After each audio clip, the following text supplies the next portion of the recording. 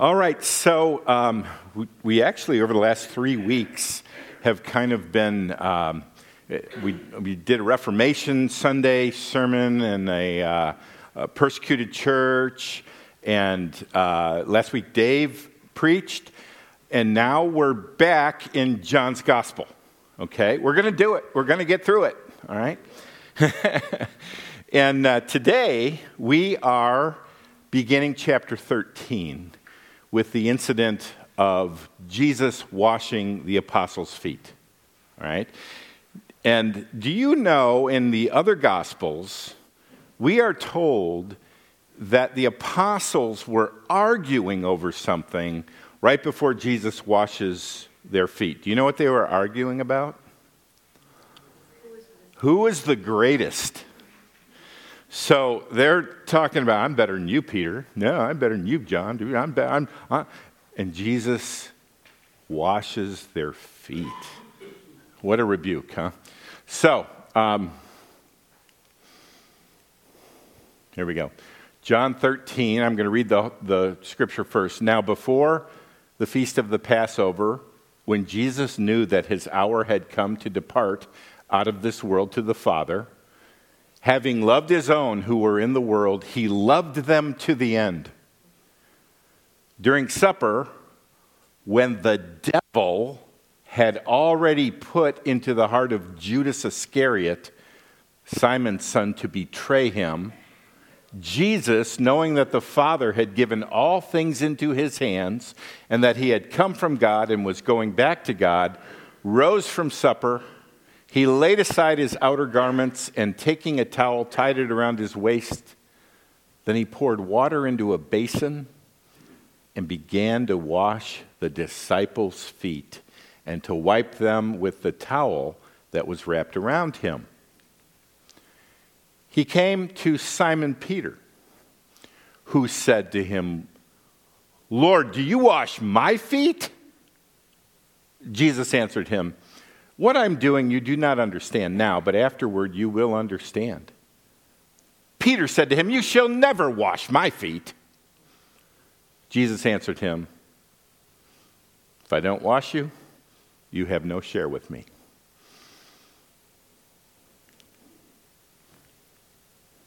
Simon Peter said to him, "Lord, not only my feet, but also my hands and my head. Give me a bath." I added that, all right. Jesus said to him, "The one who has bathed does not need to wash except for his feet, but is completely clean. And you are clean, but not every one of you." For he knew who was to betray him. That was why he said, "Not all of you are clean."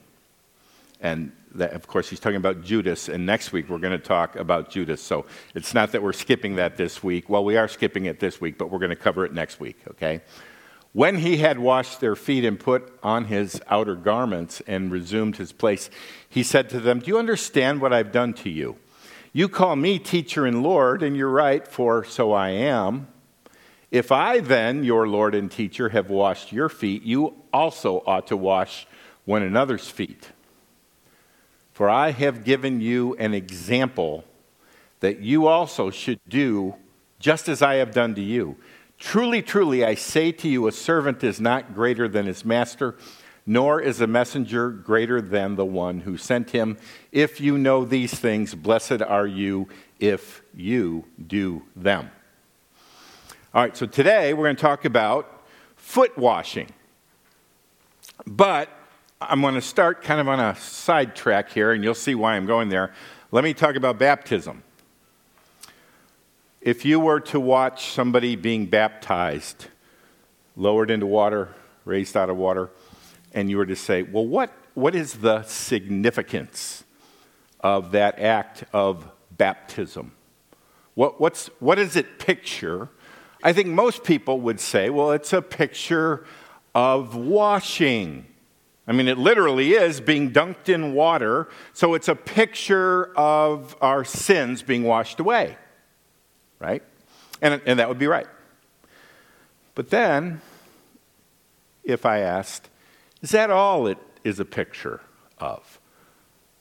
And I think those who know their Bibles would think and go, well, I seem to remember somewhere in Romans, Paul talks about the death of Christ and baptism, and that would be Romans 6:3.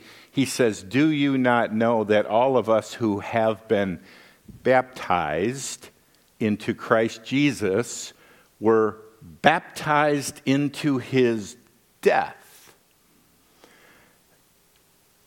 And we could also say that not only is baptism a picture of having our sins washed away, but it's a picture of us being united to Christ and his death. His death is our death. He died in our place. So baptism is a picture of washing and a picture of being united into Christ's death. And then occasionally we actually bring you out of the water too. Right? So what would that be a picture of? Christ's resurrection. Right? So, one act, baptism, 3 pictures. Cleansing, death, resurrection. And you say, why did you bring that up? Let's talk about foot washing. Jesus washes the apostles' feet. You go, what's the point? Somebody says, well, we're supposed to serve one another. Absolutely. That's his last point. But before he makes that point, he makes 2 other points. Jesus gives us 3 lessons from one act. All right? First, Peter says, no, not me. I'm supposed to serve you. You're not supposed to serve me. And it takes humility to let Jesus serve you. So there's a lesson here about humility. He teaches that humility is needed for salvation. He then, Peter goes on and he says, well, all right, give me a bath. And then Jesus says, no, you've already had a bath. You just need your feet washed. And there's a lesson there about our relationship with God. We need regular foot washing, regular confession, and how that fits together with salvation, we'll talk about that. But there's a lesson about salvation, a lesson about our ongoing relationship with Jesus. And then finally, there's a lesson about discipleship, that we are to follow Jesus as a disciple. We are to serve one another. He washes their feet. He says, now you go wash one another's feet. So let's begin by looking at the first point. Humility is needed for salvation. So he comes to Peter to wash Peter's dirty feet. Peter said to him, you shall never wash my feet. Okay? Now, Jesus is our Lord and our Savior. Now, a problem that a lot of people have is they want Jesus to be their Savior, to save them from hell. They're not that interested in following him as their Lord, though. Peter's got the opposite problem. He's all in for serving Jesus as his Lord, but he has some real difficulty letting Jesus serve him as his Savior. You know, there's different reasons people struggle coming to Christ. Some, it's, I don't want to follow him as Lord. And others, I don't need a Savior. I'll serve him, but it's too humbling to say he should serve me. So Jesus goes on to answer him, if I do not wash you, you have no share with me. You can have nothing to do with me. What's Jesus doing here? Well, he's using this degrading act of foot washing as a smaller picture of what he's going to do the next day on the cross. If serving by washing feet was degrading, imagine hanging in agony naked on a cross. And Jesus is saying, Peter, unless you let me serve you, first by washing your feet, and tomorrow by dying for your sins on the cross, you can't have anything to do with me. All right? Again, many people reject Christianity because it involves being identified with a crucified, humiliated, serving God. We'll take a strong God. We'll take a powerful God. We'll take a super smart God. But this God who dies on a cross, I don't know that I want to be identified with that weakness. You know, Nietzsche, the German philosopher, he despised the weakness of Christianity. The God who would die on a cross and Christians who would forgive. And he influenced Hitler, right? Look where that led, okay? You know, on Tuesday nights, the men have been going through 1 Corinthians. And if you read in between the lines, the Corinthians seemed to be embarrassed by being identified with a humble, dying Savior. So Paul begins in chapter 1. Did I include it? I didn't include it, did I? All right. 1 Corinthians 1:22. Paul says this, "For Jews demand signs, and Greeks seek wisdom." Okay? Jews want miracles.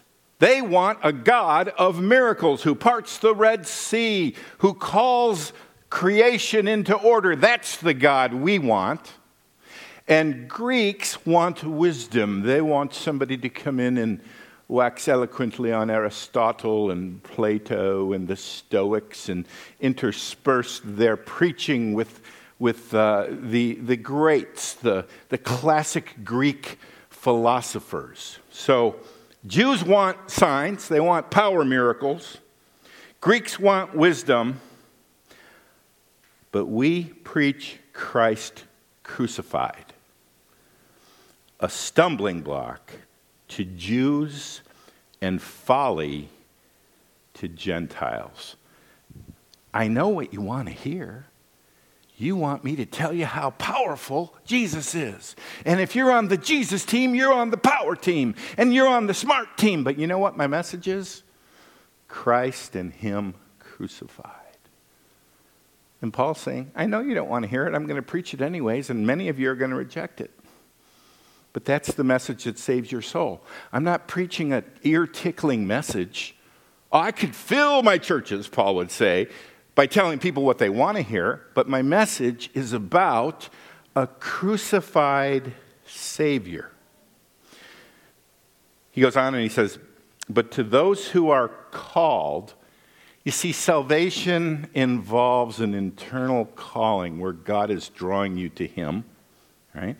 But to those who are called, both Jews and Greeks, Christ, the power of God and the wisdom of God. For the foolishness of God is wiser than men, and the weakness of God is stronger than men. I'm not going to play around in Greek philosophy, even though that would impress you. I'm going to just give you a really foolish, stupid message. You're a sinner.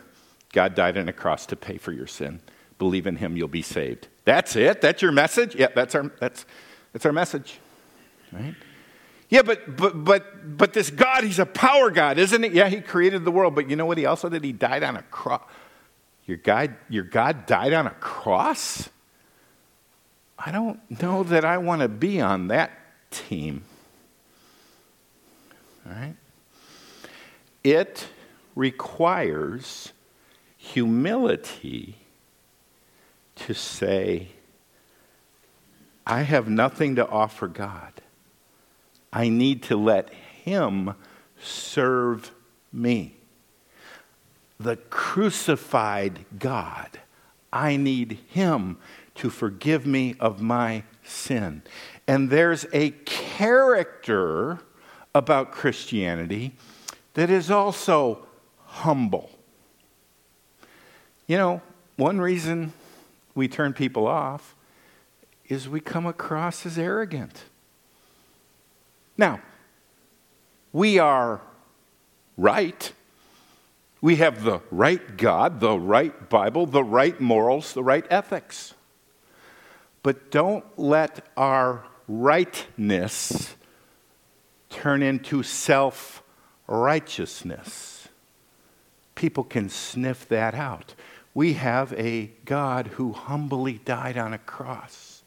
And it's not only the message, but it's the way we talk to people that matters. Okay? So, all that to say, the first lesson Peter needed to learn was not only should Peter serve Jesus, but he had to let Jesus serve him. Are you humble enough to say, yeah, I don't have anything to offer when it comes to earning my righteousness? I need you to save me. I need you to serve me. All right? That's the first lesson. Second lesson. Confession is needed for an ongoing relationship with the Lord. Okay? Simon Peter said to him, Lord, not my feet only, but also my hands and my head. Jesus said to him, the one who has bathed does not need to wash, except for his feet, but is completely clean. And you are clean, but not every one of you. Peter, you've already had a bath. You've already believed and are justified, declared righteous. You don't need to get re-justified. Justification is a one-time deal. What is justification? When you believe in Christ and God declares you forgiven and perfect. Okay? You don't need, in some churches they have the altar call after every sermon, and they think you can lose your salvation. So there are people who've been saved 27, 37 times. They've been rebaptized 7 or 8 times. No. If you're truly saved, you're saved once. You're justified once. It's not a thing you can lose. Now, you may think you have it and you don't have it, okay? But you don't get re-justified, okay?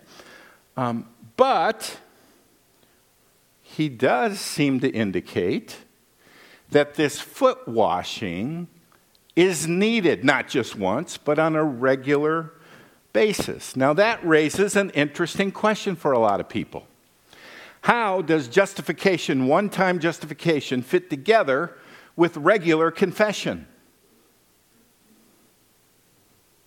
Well, in fact, let me show you the scriptures. Romans 5:1 says, therefore, since we have been justified by faith, we have peace with God through our Lord Jesus Christ. And not to get too technical, but this is an aorist. It means completed action. Therefore, since we have been justified, it's a done deal. So you know what you have? You have ongoing peace with God. But then when you read 1 John, it says, if we confess our sins, that's a present tense, that's an ongoing thing, a continuous thing. If we continually confess our sins, he is faithful and just to forgive us our sins and to cleanse us from all unrighteousness. Now, wait a minute. This would be a good Bible school quiz before you can graduate. Reconcile those two concepts. Right? Gets even more complicated in the Lord's Prayer. Give us this day our daily bread and forgive us our debts as we also have forgiven our debtors. Okay, so here he says, forgive us our debts as we also have forgiven our debtors. And lead us not into temptation, but deliver us from evil. End of prayer, and now he's going to comment on this forgiving people. For if you forgive others their trespasses, your heavenly Father will also forgive you. But if you do not forgive others their trespasses, neither will your Father forgive your trespasses. How does that work? I thought we were justified and all our sins were forgiven. But here he says, if I don't forgive, he's not going to forgive me. Bless you. Well, here's the answer. Justification is an unchanging legal status. Once you have it, it's a legal status you have. You have your papers. You're justified. Okay? Confession is not talking about justification. It's talking about your real relationship between a child and their heavenly Father. So think about this. I think a good analogy is adoption. When a child is adopted, there's all the legal paperwork that needs to be done, and once they are adopted, they have a new legal status. You don't dangle the child over losing their adoptedness. You better get all straight A's, Johnny, or it's back to the orphanage. You don't do that. A little parenting advice, right? Practical parenting advice, okay? But those of you who are adopted or have adopted children, has there ever been some relational tension with that child? You're like, no, they're perfect little angels. There's relational tension. And sometimes there's discipline, right? And sometimes they have to come to you and say, I'm sorry, Mommy. And you forgive them. They didn't lose their adoption, but there's broken relationship. And I think what this is saying is you're in a relationship with God. And when you are hard-hearted and don't confess your sins and don't forgive others who have sinned against you, there's a relational rift between you and your Father. I may have shared this before, but every day I go for a run or a walk. If I'm really tired, I'll walk. But usually I run, and then I walk back, and that's when I pray. I pray for you. I pray for the country. I pray for my family. And there are times when I'll go to pray, and it's like God is doing this. Not listening. I'm not hearing a word you say. I'm not listening. Have you ever had that? So then you go, all right, what's the the way I treated my wife, he wants me to go make that right. I've come home a few times and had to, believe it or not, pastors and wives do have little arguments every now and then. Yeah. And she's probably right, I'd say about 87% of the time. Right? Is that 95? What? So I get beat up twice. Once by God out on my walk, and once by God. No. But I think that's what this is talking about. That we are in a living relationship with God. And He loves us enough to not let us be brats. So He says, you need to confess, not to get saved, but to clear up the relationship, and He'll forgive you. So here's my application point. When's the last time you actually confessed your sins to God? Now, some of you are just in a constant state of confession. You need to hear about justification. Okay?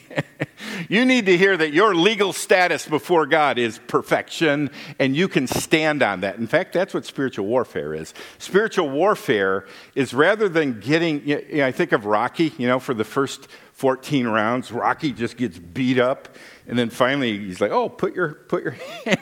You can fight back, right? You can fight Satan back with all these accusations by saying, listen, yeah, I'm a sinner.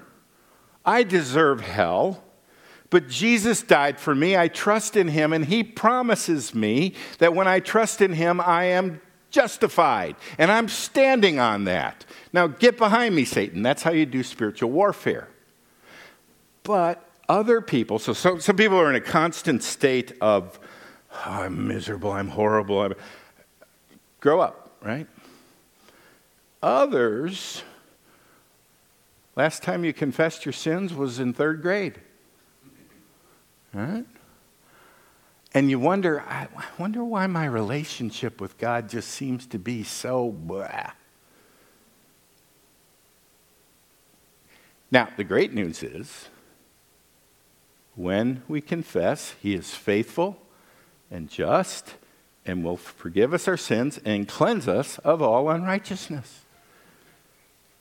You know what? Some of you can walk out of here today just free. How?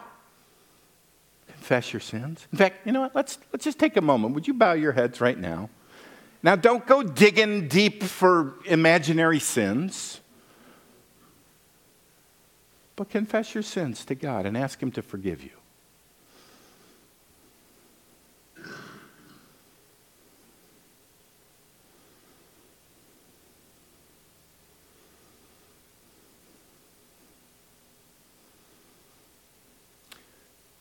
Lord, we take these sins and we confess we are sinners. And we ask that you would forgive us based not on our performance, but on what Jesus did for us on the cross.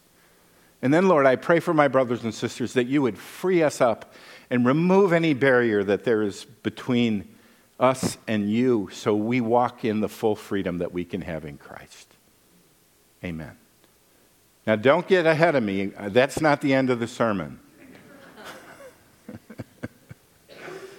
All right, so that's the second lesson about foot washing. And look, I'm going to skip a bunch of scripture there. Look at that. Okay. Last thing. Servanthood is needed for discipleship. Okay, so Jesus is going to go on and say, now, if I have washed your feet, that's an example. You wash one another's feet. Okay? And did you notice how John sets this up? He doesn't just say Jesus washed their feet. Look what he says in verse 3. Jesus, knowing that the Father had given all things into his hands. Jesus is King of kings and Lord of the universe. He's the most authoritative, powerful man on the planet. Not the planet, the universe. So Jesus knows this, and that he had come from God and was going back to God, rose from supper, and washed their dirty feet. There's a huge contrast between his awesome power and this degrading act of service. And his point is, if our Lord, God, is willing to do this, we should be willing to humble ourselves and serve one another. He just says it. When he had washed their feet and put on his outer garments and resumed his place, he said to them, do you understand what I've done to you? They're all going, their mouths are wide open. You call me teacher and Lord, and you're right, for so I am. If I then, your Lord and teacher, have washed your feet, you also ought to wash one another's feet. Now, it's interesting, the whole world of sacraments. In the Catholic Church, there's 7 sacraments. And the Protestant reformers came along and they said, you got too many sacraments. there's really only two sacraments: baptism and the Lord's Supper. Okay, so there's a debate over sacraments. And what's a sacrament, or Baptists like to call it an ordinance? It's something, a ritual that Jesus has commanded us to regularly do to remember him. Lord's Supper, we remember his death. Baptism reminds us of our union into his death and resurrection and our cleansing. Okay? Do you know that there's a debate in some churches about whether foot washing should be a regular sacrament? Because Jesus says, do this. Okay? So, I don't think it is. In fact, I heard of one church that practiced sacramental foot washing every Sunday. And you know what ended up happening? You know, if you knew that you had to take off your shoes and socks every Sunday, what would you do before you came to church? You'd wash your feet, wouldn't you? It became the church of clean feet. And some would get pedicures and,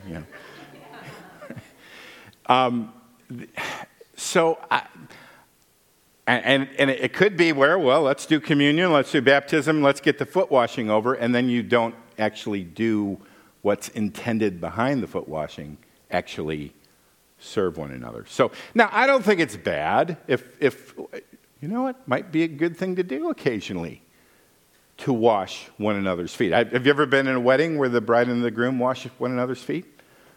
No, I was in one. It was in an outdoor wedding. A big porcupine ran across the field, and Grandpa Roy ran after it with a machete. It was an interesting wedding.